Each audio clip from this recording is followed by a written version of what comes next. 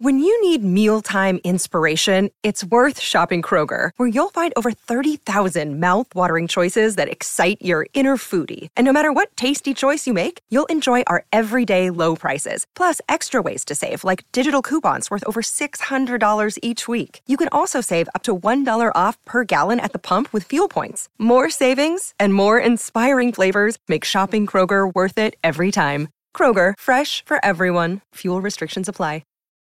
Look, Bumble knows you're exhausted by dating. All the, must not take yourself too seriously, and 6'1" since that matters, and what do I even say other than, hey? Well, that's why they're introducing an all-new Bumble, with exciting features to make compatibility easier, starting the chat better, and dating safer. They've changed, so you don't have to. Download the new Bumble now. The Burt Show. Kristen, Abby, Cassie, you ever dated a mama's boy? Oh, yeah. Okay, Abby's up. Abby's up. Have I dated a mama's boy before? Yep. They will go to their mom for literally everything. If they don't know what to wear, call in their mom. They don't know what to eat, let's call my mom. Hey, have you met my mom yet? It's so bizarre, the attachment that these boys have to their mother. Is it initially endearing and then becomes problematic and annoying? It has never once been endearing to me. No. I want you to treat your mom with respect. I do not want you to call her up while we're having dinner. I can honestly say, I mean, I've had some horrendous guys in my past, but I never dated a mama's boy. Okay. I just dated serial cheaters.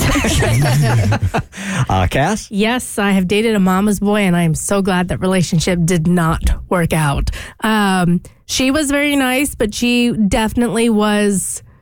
She would have been that mother-in-law, if you know what I mean, like the quintessential one where you're kind of at odds at. She's the matriarch of the family. Everyone knows it. But I remember, like, he was well in his 20s, like, and she'd walk by and she'd like, pull up your pants. And she'd pull up his pants for him, like, stuff like that. And it was just, I didn't go to church enough. I went every Sunday, but that wasn't enough for her. Yeah, and so it just was one of those, I knew there was no way I was ever going to live up to her expectations, even though she was a nice woman, and their relationship was too close. Dodged a bullet. Well, Kyle here, who wants to be on The Voice Disguiser, is married to a mama's boy, and now she's wondering here if she's in the wrong, because she probably knew she was marrying, but has he gone too far? Hey, Kyle. Hi. Hi. All right, you're on The Voice Disguiser. Nobody can recognize your voice, so go ahead, air it out if you need to. I mean, I don't even honestly know where to start. I mean, mine has never liked me, ever. And the whole church thing, that is definitely a big part of it, for sure. I'm Catholic. They're Christian. I don't think it's a huge difference, but apparently it is. I got a tattoo.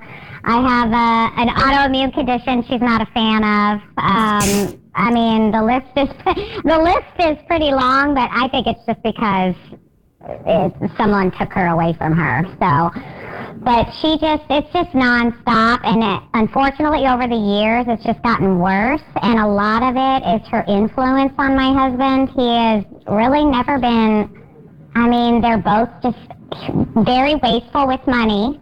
I knew starting off that she was pretty bad with money, but I didn't realize how bad he was until after we got married.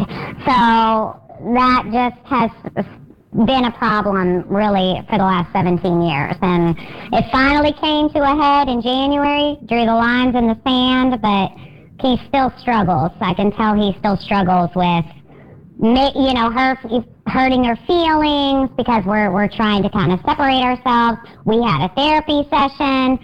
I didn't go because I didn't have time to go to jail that day. So my parents were there, and his parents were there, and it was pretty much like, you got to back off, but now I'm pretty sure they hate me, but whatever. Okay, so I'm okay with it. Let me circle back for just 1 second, okay? And I'm just going to play devil's advocate. So you did know what you were getting into here, though, right? Like, you knew what she was beforehand. You knew? No? I mean, I knew she was weird, but I didn't know how weird. Well, let's not focus on her, because she's not changing. Yeah. So let's focus on the hubby here. Like, you knew what he was, right? Not all of it. The money, no. The money, I literally, on our wedding night, we left our reception. We were headed to the hotel my parents had gotten for us, and he was like, I got to stop and deposit some of that wedding gift money because I'm behind on my car payment. And I was like, oh, okay. And he deposited all that money. And then when we were on our honeymoon, I'm like, can we use some of that money, like on some of these excursions? He's like, yeah, no. And so that was a very slow progression, finding all his money out for the next couple months after. So I literally had no idea about that kind of stuff. And then the mom, she wasn't really as bad until we had kids. And then it was really bad. That's odd because, I guess 50-50.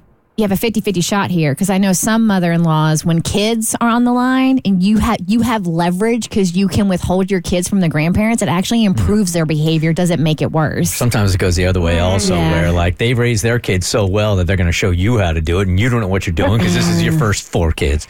Gosh, I don't really know what to tell you here. It sounds like it's on your husband. You can't do a whole bunch here. Mom's not going to change. Mother-in-law's not going to change here. This has got to be a change with your husband. Mm-hmm. You know what I'm saying? That's part of why we're in therapy. Yeah. Have you tried to sit him down and genuinely explain to him how much this affects you in the relationship and that you yeah. Yes. Yeah. We've had a lot of conversations about all this. So it's like now this is where I'm kind of okay, who's more important in your life? So that's where we're at. We've had these conversations before, and as much as Mo is a great family dude, you've even said that there's going to be a point where if you're getting married, mom's gonna be number 2. Yeah, I used to think I was a mama's boy until I started to hear the definitions that women have for mama's boy. Mine is very different. I just love my mother dearly, but my mom never intruded upon my relationships in a way where I had to sit her down. But if it came to that, I would have absolutely no problem telling my mom that she needed to fall back. That would be pretty easy for me to do. Yeah, you have to demand with him. You have to demand to be number 1. This is something he should be volunteering. Yeah. I'm hoping that he'll start seeing that a little. I don't know. It's like he goes through spells with it. It's like sometimes she annoys him. She drives him crazy, this, that, and the other. But then, then on the flip side, he'll want the kids to go over there, and the kids hate going over there. And it turns into a fight, my poor mom, blah, blah, blah. And so, I don't know. I just know that it's affecting a lot of different things in our relationship. So, yeah, it's crazy. After 17 years, you finally hit your limit. You had a pretty high limit there, lady. I am too low maintenance is the problem. I'm just a chill person. I'm very opposite of him. So I just want to be happy and the kids to be happy and everyone to be happy. And now it's kind of okay. Look, you've done this You've done this for 17 years. So somebody gave me a great quote the other day and said, when a woman is fed up, there's no turning back. And it sounds to me like you're reaching that limit right there. I think if I were you, I would fire that warning shot to him. Oh, yeah. Oh, he's heard it. He's heard it. Okay. All right. Thank you for calling. Appreciate you, Kyle. Oh, no problem. Thanks, guys. Bye-bye. The Burt Show.